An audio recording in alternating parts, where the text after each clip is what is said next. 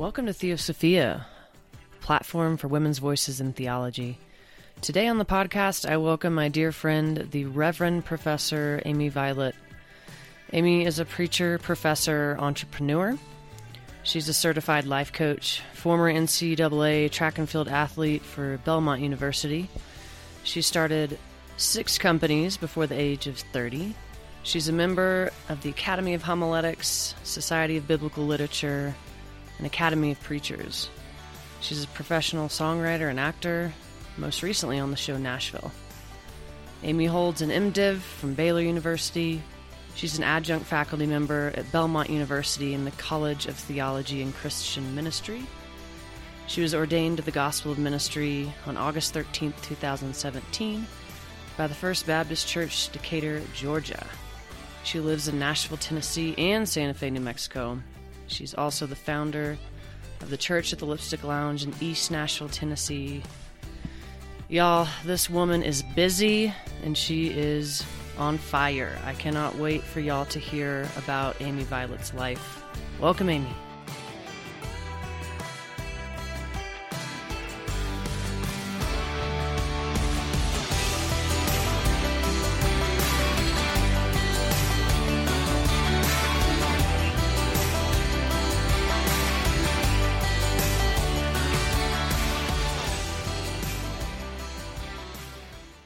Okay, Amy, you came in today. This is my first in-person interview, so thank you for coming all the way to Oklahoma to spend time with me. I feel very honored and very privileged.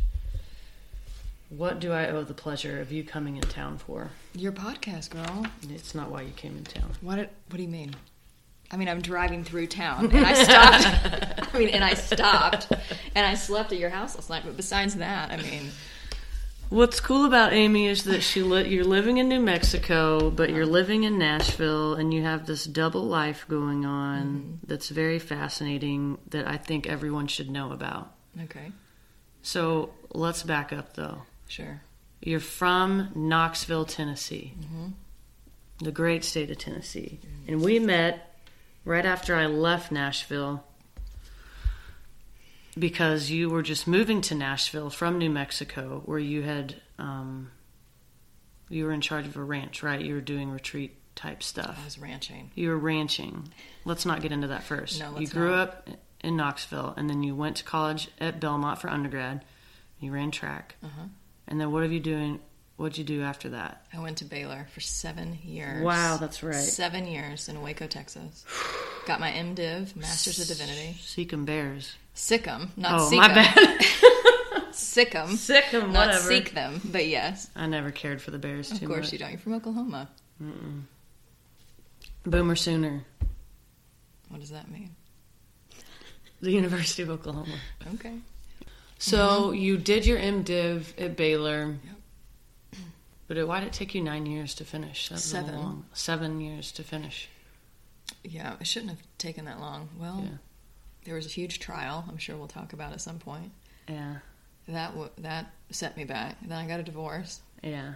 Then I had to retake some classes. Yeah. And they changed my program, so I had to take some more classes because I was there too long. Yeah. So, I've learned a lot about trauma and the brain and how your brain works in trauma. So trying to retake courses that I was taking during specific times in my life felt like a loop. So you picked Baylor, I assume, because you're Baptist and you grew up Baptist. Incorrect. Oh. You want to know the real story? Yeah. So I was working for Lifeway for like 8 summers. I did backpacking. Okay, you can't see this, but you just tried to throw up. And I was in Kentucky backpacking, and this woman that was teaching our training was from Baylor, and she asked me to be her graduate assistant. And I said, "Where's Baylor?" And so she said that she would pay for my master's if I would come down and be her GA in the outdoor adventure program. Oh, that's cool. So I actually went down for a job. I forgot about that. Yeah, so I did outdoor adventure, rock climbing. I ran trips, which was really, really fun. So, but you grew up Baptist. Yeah, I mean that. Yeah, but it wasn't. I didn't know about Baylor. It wasn't like my dream school. Yeah, but it was the one where I could go for free. Did you go with the intention of being a pastor? Is No. that what did you want the degree Youth for? ministry. Oh, I just wanted to work. Because kind of the backstory was that the people at Lifeway had told me that if I go get my MDiv, I could come back and work for them. So to me, it was just a means to an end to go get this degree and then run back to Nashville. So you were just ordained not too long ago. Last year. In which Baptist convention? Cooperative Baptist Convention. So the Southern Baptist is what I grew up in. They don't think women can be preachers. Right, that's tough. The CBF, which is the Cooperative Baptists, do believe women can be preachers. Mm-hmm. And then there's an alliance that do believe all those things, and they're open to LGBT. That's cool. Yeah, unfortunately it's a smaller group of Baptists. Sure. But those are kind of, and it's not like I signed a document that was like, I'm Southern Baptist, and today I'm Cooperative Baptist. Right. It's kind of, Baylor aligned more with the BGCT, which is the Baptist General Convention of Texas, and then they aligned with the CBF. So it's been a bit fluid. Yeah, the Baptists have a lot of different things you can do. Yeah. Which is cool. But so when did the shift happen where you're like, hey, I'm good at preaching. I'm good with people. Maybe I have gifts to be a pastor. When did that happen? I've always been good with people, not in like a conceited way. I don't mean to say, but it's just I feel like people have always come to me and shared. Mm-hmm. And I kind of attribute it, honestly, to I've had a stuttering problem since I was a kid and had to go to speech therapy. Mm-hmm. And I just became a really good listener. Even though you think I'm not, and I'm a terrible communicator. And I could always just kind of like an empath, I could just feel people's energy. I could kind of feel without having to say a whole lot. And when I was in third grade, I remember sitting on the playground with my teachers, and they would just share things with me. So I wasn't running around playing with the kids. I was just listening. And why would a teacher tell a third grader, about their life and divorce? But I've always felt kind of a pastoral presence with people, which I didn't know what to call that. Mm-hmm. But as far as being called to preach, for me, calling, and we'll get to this in a minute, but it's been kind of a layering upon, because I became a Christian when I was 7. And I love that story because all the kids at the Vacation Bible School were going down front and, doing this whole thing, like groups of them. And I remember sitting back in the pew and being like, they don't know what they're doing. But then that night, I remember I went downstairs and my mom was doing laundry, and I said, I want to become a Christian. I need you to pray the prayer with me.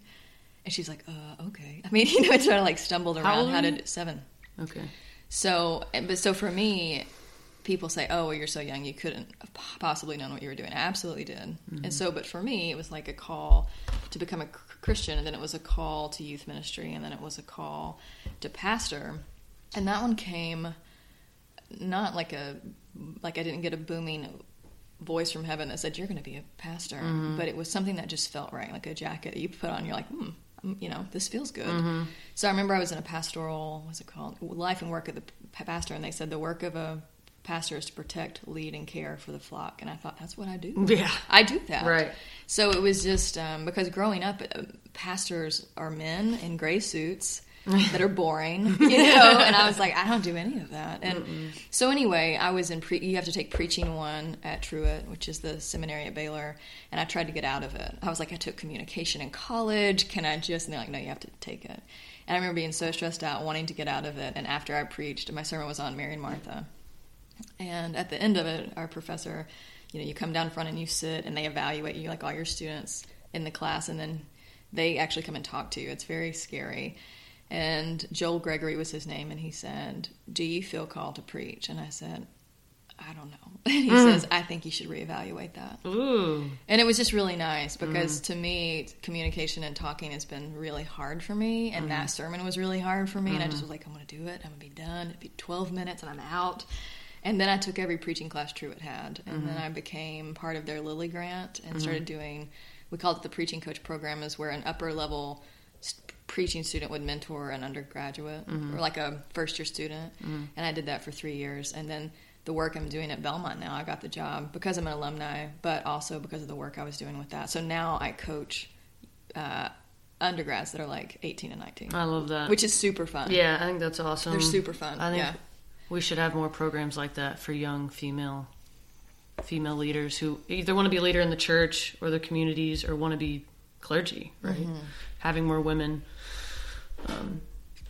do things like this. Because I had a kind of my opportunity was the Arcus grant, where I got to go that's why I thought about seminary, or not seminary, being a clergy, because I got that grant to be in a church for 2 years working on LGBT issues. So St. Anne's? Yeah, St. Anne's. Right. And I was mentored more directly by a male, an African-American man who was fantastic. But also the female priests at Vanderbilt were definitely my mentors. And so I had a nice balance. But having that one-on-one was great with Father Rick. So, but to have a female presence, I think, is so cool. And you're referring to Becca Stevens? Becca and Lissa. Okay. Yeah, they're both They awesome. both really walked with me a lot. And all the other awesome women priests and pastors and folks at Vanderbilt. You know, I want to say one thing about that. It's so nice that you get that, because at my school where there's 2 female pastors. Yeah. Total. And they don't teach preaching. Yeah. So all of my mentors, direct mentors, have been men. Yeah. White men usually. Yeah. And then I've sought out, and I feel like that's a cool part of my story, is that I have sought out different people in different denominations to learn from. And even if it wasn't, we sit once a week and we talk about what I'm doing, and it's been very intentional conversations throughout my life. Yeah. And that's been very helpful. And I've done that across denominations. Yeah, that's really cool. And what else? Something that you named a minute ago that I thought was interesting, and what I've heard from a lot of women who I've had on here that feel the call to priesthood is being a sort of an empath. And I've never heard men talk about that. Not that men can't be empaths, but that women feel a different, I guess, the way we relate or the way we sense others' feelings or presence is significant. And makes for a great skill set in the priesthood. My God, why? It just makes sense that women be priests to me because of whether it's us being socialized to be this way or how we naturally are, or both. Yeah, so it's beyond me why some, like the Southern Baptist Convention doesn't allow women to be priests. I don't understand it. Sure. Well, and this is another one of your questions about the biggest issue in the church today, for me, and again, we can talk about it more, but it's interpretation. It all boils down to how they interpret the text. Yeah. And they will really hold true that the text says that women should not be preachers. Yeah. And it's not just that they feel like that. I mean, they are looking at the same text I'm looking at, and they interpret it a certain way, and I interpret those texts. Right. So it's not, to me, I'm not like, I'm just going out on a limb here, and I just want this to be true. I legitimately look at those texts from Paul. I look at I see it. I do not see an oppression in the sense of women cannot be priest. Right. I don't. Right. So, yeah. So that's kind of, and then the CBF, they're big right now into trying to figure out their stance on LGBTQ, what they think, and they kind of want it to be up to the individual churches. Like everyone can kind of decide. Yeah. Which I think is good in some aspects and bad in others. It feels like, where do we stand a little bit, Right. So I think everyone's doing as best as they can, but in some ways I think it's not good enough. Yeah. So I want to understand, let's talk, while we're on this subject, why don't we talk about how you experience your call to ordained ministry? Sure. Well, it wasn't lightly. It was not something I jumped into. I just got ordained. I'm 32. And I got ordained when I was 31, maybe? 31, 32, 31? Yeah. And it was a long, long process. When's your birthday? November the 9th. I'm a Scorpio. Didn't we talk about that yesterday? Yeah, I think we did. November 9th. You going to write that down? I'll write that down. You're going to send me a birthday card? She's writing it down. Let the record show. She's writing it down. Well, you're my good friend. I should know when your blame birthday is. Yeah, you should. November the 9th. Okay. Call to ministry. Call to ministry. Again, it's been a layering upon. It was a call to become a Christian first, then it was a call to youth ministry. Oh, that's right. Did we already talk about this? Kind of. Yeah, but I do want to share a quote. I do want to share a quote with you that's been very important to me, and it's by Frederick Buechner. Can you hear me? Yes. Okay. So in his book, Wishful Thinking, he has this beautiful section on vocation, and he says it comes from the Latin vocare, to call, means the work a man is called to do by God. And the last part of that, he says, the place God calls you to is the place where your deep gladness and the world's deep hunger meet. Didn't Aristotle say something like this? Similar. Yeah. But to me, I remember hearing that when I was 18 or 19 and feeling like that's what I want to do. It's like I want to do the work that's in me to do, and also the work that is good for the world. And for a long time, I thought it was just teaching. Like, I just want to be a college professor. Like, I just want to teach. Yeah. And then I was like, oh, I feel called to preach. What do I do? I mean, and then one of my professors at Baylor said, Amy, it's the same gift. I mean, teaching and preaching, it's the same. Yeah. And so I was like, oh my God, good, because to me it feels the same. And so for me, after I get done teaching my students, I feel like I've had 4 cups of coffee. I'm like wired, I'm excited, I want to keep talking. But it's not just that for me, it's the relationships with the students. It's then they're like, hey, can we grab coffee? And then they tell me about their internship, or hey, they're homesick, or hey, and I just feel like that's the pastoral care piece. That's it's both and for me. And I'm tough. I'm a tough professor. Like, they have to read a ton. And if it's important, I want them to read the Bible, not a book about the Bible. I want them to read the Bible. Right. So our conversations are rich. And I structure my classes in a way that are very intentional to build. So when we get to women in ministry, homosexuality in the church, divorce, when we get to Paul at the end, like, we have already established a platform of mutual respect. So we can have those conversations. And sometimes I tell them I'm divorced, and sometimes they find out. And then they ask me, but it doesn't really change how I teach it. But anyway. Yeah. I relate to that in terms of how I feel coaching is similar, because it's like teaching, right? And you're caring for a flock of kids. So I've got like 30 kids on the track team I'm, responsible for. And I tell them at the beginning, I'm like, listen, I've trained and I am continuing to train to be a priest. If you ever need to talk about anything, especially after the shooting at Florida happened, I took a moment and was like, hey, y'all, listen, I know this was a disturbing thing that happened yesterday, and just know that we care about you. We're here for you. Please speak to us. We love you and we care. And so I think being a coach, I feel, and even as an educator, I'm sure you feel the same way, I feel a moral obligation to those kids to make sure I know each and every one of them. I don't have to know them every detail of their life, but they know that they can talk to me.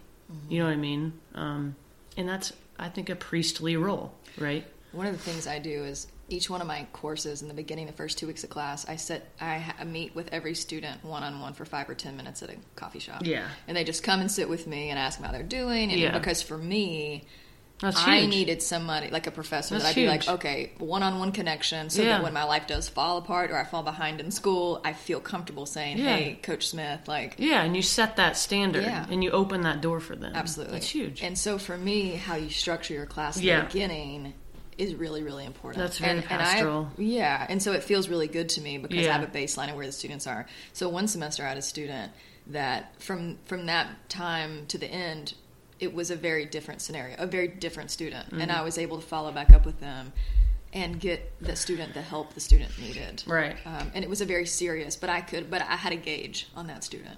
So anyway, and no one told me to do that. That's not part of my requirement. It's just it's part of my integrity of being a professor and what I do.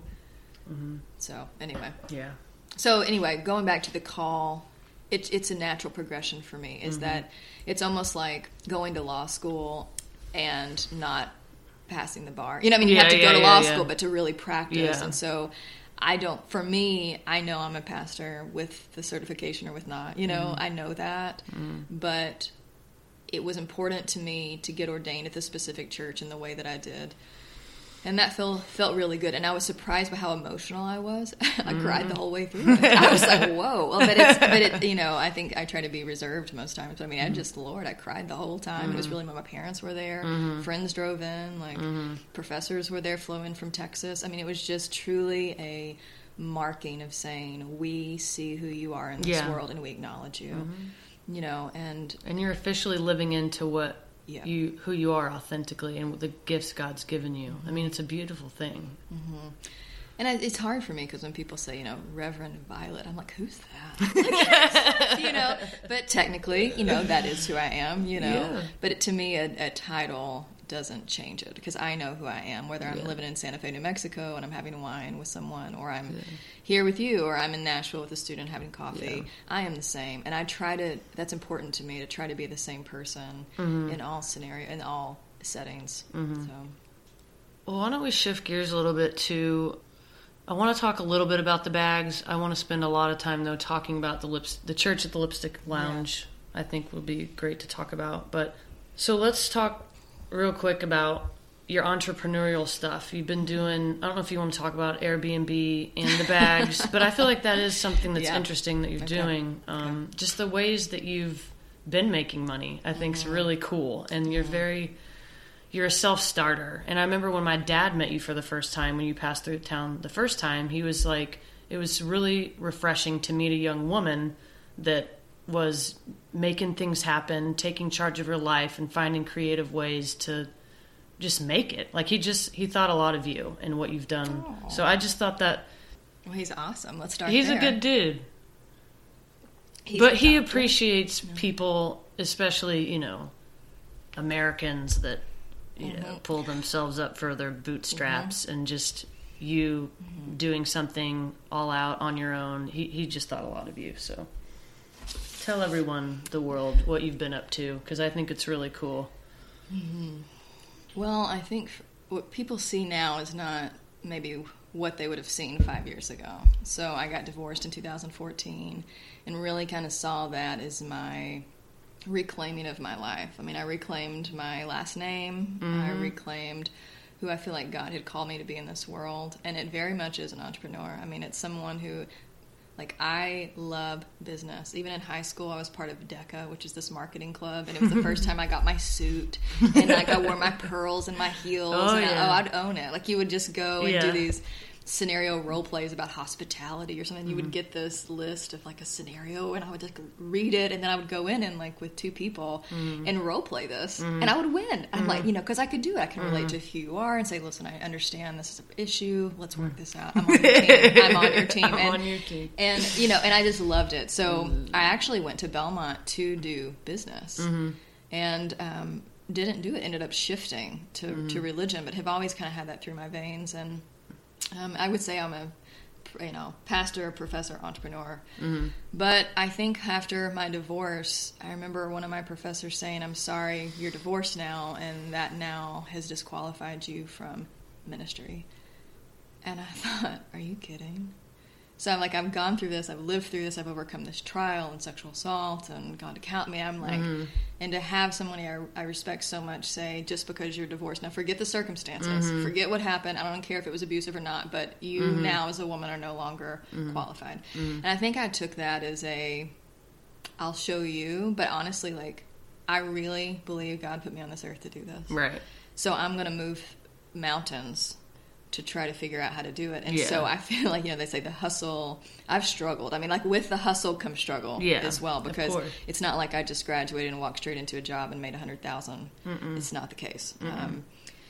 But it allowed me to maybe not make some of the same mistakes my friends who did that. I feel like I got some real world experience, and we're around real people instead of just being in this, like, kind of bubble of the church where everything looks a certain way. Like, I'm with musicians, I'm with drug addicts, I'm with alcoholics, I'm with people, real people. And it's helped shape my call and, what I do. But anyway, bags. The truth about the bag is I was in Texas. I have always had horses. My leather worker down there for 10 years. He is amazing. And I designed a bag because I was carrying this Coach bag and then this ratty hemp tote bag. And I needed one bag because that could do everything. So I designed the bag that I wanted and took it to him and said, can you build this? And he said, yes. So I waited a few months, got my bag, and then over time, people would actually stop me on the side of the road and say, I love your bag. Where'd you buy it? And after 10 people said that, I started saying, well, let me make you one. Yeah. And so it started one at a time. I love it. But what I loved about it is that I got to know the person. Yeah. Jennifer is an airline stewardess with American out of Santa Fe to Dallas. Met her. Somebody else does. Works at a tea house. Somebody. So I got to know people, which feels very pastoral. Right. I was going to say it's meeting people and whatever, and like meeting and their kids. And I send them Christmas cards. I mean, it's very one-on-one. Yeah. And if the catalyst for getting to know them is a bag, well, okay. And so that's what we do. So I would sit down with them, they would show me what they need, and we would design this bag, and it became one at a time. Mm-hmm.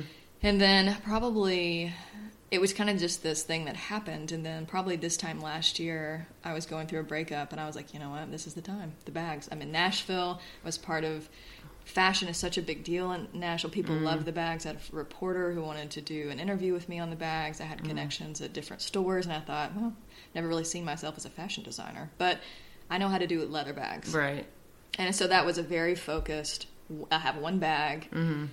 and got it into the hands of some really prominent people. And they loved it. And again, when they would get a bag, those people that I had loved their music or whatever, even as a kid, reached back out to me, thanking me, saying how much they loved their bag. So it like created this relationship, and to the point where even an artist that was just in New Mexico, I called her and said, hey, I'm in town. And she's like, please come and see me. My bag's backstage. I want to see you. And like, we're drinking tequila and like at the back of the show. I mean, it's like, it's again, it's one-on-one relationships with people. So no matter if it's the bags or whatever, it's that. And then as far as the Airbnb goes, I was like, I can't live in two places financially and make it, but I can Airbnb. Yeah. So learning that business on licensing and how to do it and hospitality and taxes, I've learned a ton with Airbnb that's helped me with the bags regarding taxes.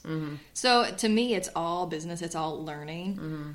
But those things have allowed me to not have to take a salary at a church or compromise my standards or ethics and get to preach as much as I want to. So it's kind of the bags and the Airbnb have created the financial means for me to do ministry. Right. And we talked about this the other night, like bivocation is actually a thing that is happening more and more and more. And where it used to be seen as, you're not good enough, like you have to do, Right. Church is just, it's just not what it used to be 50 years ago. There's not money, there's not, so I feel like I've been able to be more choosy and more specific with the congregation of the church that I've created, and for the people that don't feel like they belong anymore. And it's just creating a place for them to come. And, and so anyway, that's kind of how it all rolls together for me. And then the acting part kind of just came as another surprise that led to one thing that led to another. And then again, they're buying bags. I'm teaching one of the guys on the show Nashville's daughter in my class at Belmont. I mean, it just feels very, it all feels the same. So anyway. Yeah, I think that's awesome. And it gives me hope, too, because I don't feel like I'm just one thing. Sure. Right? Like, I think I'm a coach, I'm a teacher, I think I have a call to priesthood. My heart is for service. I want to do something where I'm serving. I don't think I'm as entrepreneurial as you, but that's why I call you. So you can help me be an entrepreneur. Case in point, this podcast. Case in point. This podcast, I sat down with Amy when we first met. Our first meeting, this is a sidebar, but when we first met, I told you about this idea. This was like 2 years ago. Yeah. Because I've been sitting on this for 3 years now. And I said, Amy, I have this idea. What do you think? Because I knew Amy was good at these types of things. And so we had a really long talk about it. I mean, it lasted all day. We kept, we had a couple beers and then left the bar and kept talking and had a bonfire and kept talking. So I think that's why our friendship is great, because we both have different gifts and talents, but also have the same, similar things that bring us together with theology. And you were a former Division I student athlete like I was, so that's cool. And you understand that part of my life. But yeah, anyways, me saying, to bring it back, I do think bivocational priesthood is in my future, because I don't want to give up coaching, because I really love it, and I can never just leave that part of my life. And who knows? I really think reserve military chaplaincy could be a thing too down the road, and I've been thinking a lot about. So I don't want to be one thing either. I want to do all the things. Well, it's hard for me when people say, "No, what do you do?" Yeah, on the plane, I'm how much time do you have? And it kind of depends. I'm like, are they conservative? Are they? I mean, which one do I throw in first? Yeah. Is it like a little? I'm a designer. It's very broad or whatever. Yeah. But the truth is, I'm a pastor. I'm a pastor. I have a pastor's heart. And so for me, also, the Belmont teaching piece, it's not a full-time gig. You know what I mean? It's not a tenured track, PhD, which has been hard because sometimes I wish it would be, because I was like, I could just do that. But I honestly, complete transparency, I think I wouldn't want that. I think, if I just did that and I was working on research and Yeah, I would not. Everything feeds me from what I'm doing, and being kind of part-time there gives me a chance to be in New Mexico. Gives me a chance to do the church. I don't have to sign documents, or I don't have to say like what I'm, so I feel more freedom. But out of everything I do financially, the Belmont piece is the one that pays the least, and it probably takes the most time for me, because like right now I'm going back to teach on Tuesday, where if I didn't do that, I could stay in New Mexico and make more money. Yeah. But my heart and sitting with those students gives me more than any check ever could. Right. And I think if I just went business, I would lose my heart. If I was like first class, private jets, rich meals. And like one of the, again, this is when I have flown first class and things. I mean, of course, I love that. I love the hand towels out before, but I lose myself. And I know that about myself. It's like I have to, like I have this, I don't know, I'm not wearing it today, but I have this like Timex watch. It's like $30 from Walmart. And I've also had a watch that's thousands of dollars, but I lose myself. And so I think a lot of the hat and the boots and the stuff is reminding, and plus it truly is who I am, but it is grounding me and anchoring me that I don't fly away and forget. So like I never fly first class anymore. Because to me, I lose it. So I sit in the back by the toilets, but I get to meet real people. Yeah. And I think when I start seeing myself as an elitist and, I'm so special because well, then people can't relate to you. You know what I mean? Like if you're wearing a $10,000 watch, people know, like. And truly, I love practicality. So, my Timex, it's everything I need, So, it is hard for me because I feel like there's a bit of a split market because of how much I have to pay for the bags to have them done dictates the price. And so the price of the bags, it's a very high-end elitist. Right, it is. It totally is. Which is hard for me because the average mom raising 2 kids can't afford it. And that's hard for me because I'm like, I would love to I would give the barn and the cattle and everything away to people, but it's like... But to me, I'm like, okay, well, do I get them made in China? That doesn't feel good to me. Do I cheapen the product? That doesn't feel good to me. Do I get another manufacturer? That also doesn't feel good to me. So it's like, what do I do? But I want that woman to have a bag. I want the dental hygienist that cleans my teeth to have a bag and a clutch. So I think I'm in that, like, how do I do this and keep the integrity of the product and the people who have paid thousands of dollars for this bag?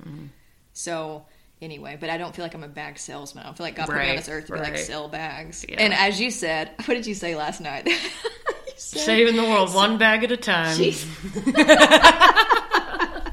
Which feels horrible to me because, but it's funding your ministry, and I think that's what's really cool about what you're doing. That makes a lot of sense in our day and age is like, how else would you get this freedom to go back and forth from Nashville and New Mexico where your heart is and what grounds you if you didn't have an alternative way to make money that you're still passionate about and keeping your groundedness. I love that. I love how you said, wearing boots and jeans and a hat, like, keeps you grounded to where your roots and where you're from. I feel the same way. I've been wearing cowboy boots my whole life. And I remember not wearing them a lot in Nashville, strangely enough. I hardly ever wore my boots or my hat. Because Nashville's a weird place. It's not very, like, it's the home of country music, but it doesn't feel country at all. So it really took me coming back to Oklahoma and being like, all right, this is where I'm from. This is who I've always been. I got to get back to this because this feels right. I feel like myself again, Can I tell you a story about that? Yes. About feeling who you are? Yeah. So again, for me, I've always, boots, hats, I can show you a photo. I was a kid wearing, I've always done it. So when I was in college, I was working at a record label, student internship. And again, I'd wear boots and hats, same thing. And a boss that I had absolutely adored her, and she adored me, and it was just a really great relationship. Well, towards the end of the internship, I was invited to a party at just another coworker's house. And I had shown up, and I had just been working at the Wild Horse Saloon, where I was teaching line dancing, and they knew that. And I was like, okay, I'll swing by on my way home. And showed up, and again, boots and hats, but it was not like Wranglers and a straw hat. It's like nice, high-end, like... So anyway, I think it's fine. I actually got asked out twice that night by 2 different people. And I was like, oh, that was fine. I went home. Didn't think anything else about it. So I knew this woman was writing a book. right? Mm-hmm. And so after I left my internship, about a year after that, I was in Waco, and the book came out. So as if any of my friends, the record drops, book comes out, the day it comes out, I go buy it. So I go to Books A Million, and I get her book, and I'm reading it, and I'm like, oh my gosh, she's so good, she's so smart, blah, blah. And then I get to this, like, page 112 or something, and it says, the unfortunate intern who wore cowboy boots and a hat to a cocktail party and ruined the party. And I was furious. I mean, I was in bed, and I was like, oh my God. I mean, I was mad. I was like, what in the world? Because A, she wasn't there. B, that's not what happened. But she, in her book, said that she had heard on Monday morning at the coffee bar that everyone was talking about me and how, pretty much like how I just crashed this party with, I wasn't dressed up enough. So I emailed her, or I wrote her a thing on Facebook, and I never heard from her. 3 days ago, this is a decade later, I get an email from her. And the title is Long Overdue, ... And I'm like, long overdue, a decade.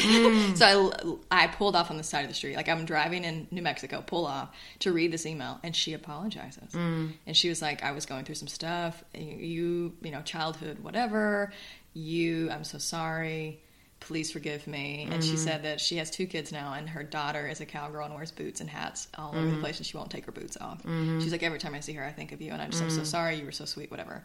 And I remember getting that email and thinking, as I'm in my boots and hats again, and thinking, wow, that takes some balls to do that after a decade. And then the second thing I thought was, I don't want to forgive her.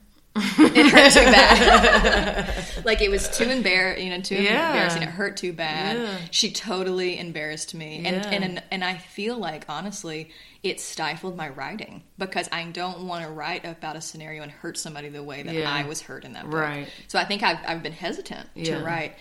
So I took a few days, and I drafted up this email, and I said, wow, what bravery it takes to write this. But then I was like, this is how it made me feel. And then I said to her, but you sending this email have redeemed this experience for me. And you wanted to exemplify class and grace, and you have done it. And I said this line, I said, you have shown me the beauty of redemption. And so I think that's a theme in my life that I'm seeing over and over, are these scenarios that I never thought could be redeemed are being redeemed. And it's something as small as that, but it hurt me. And because truly who I am in this world.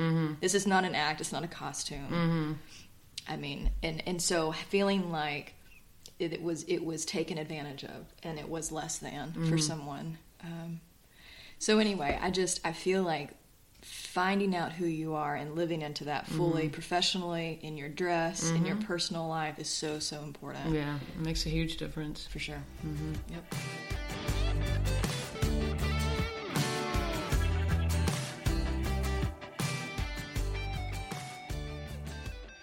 Thanks so much, Amy, for sharing your story with us. You are dynamic, multi-talented, and offer so much to the world. It's a real joy to be your friend and watch you live into your calling. If y'all are around Nashville over the next few weeks, Amy is preaching at the church at the Lipstick Lounge on April 1st, which is Easter Sunday, and the third Sunday of Easter, April 15th. And you can find her on social media at Amy Violet Co. and her website, amyviolet.com. Also, for those of you who are on spring break near Colorado, I'll be preaching at St. John the Baptist Episcopal Church in Breckenridge on Wednesday, March 21st. Have a great week, y'all, and join us next week to hear all about Amy's church at the Lipstick Lounge and our conversation about what church means and what church looks like in our fast-paced millennial lifestyles. Peace.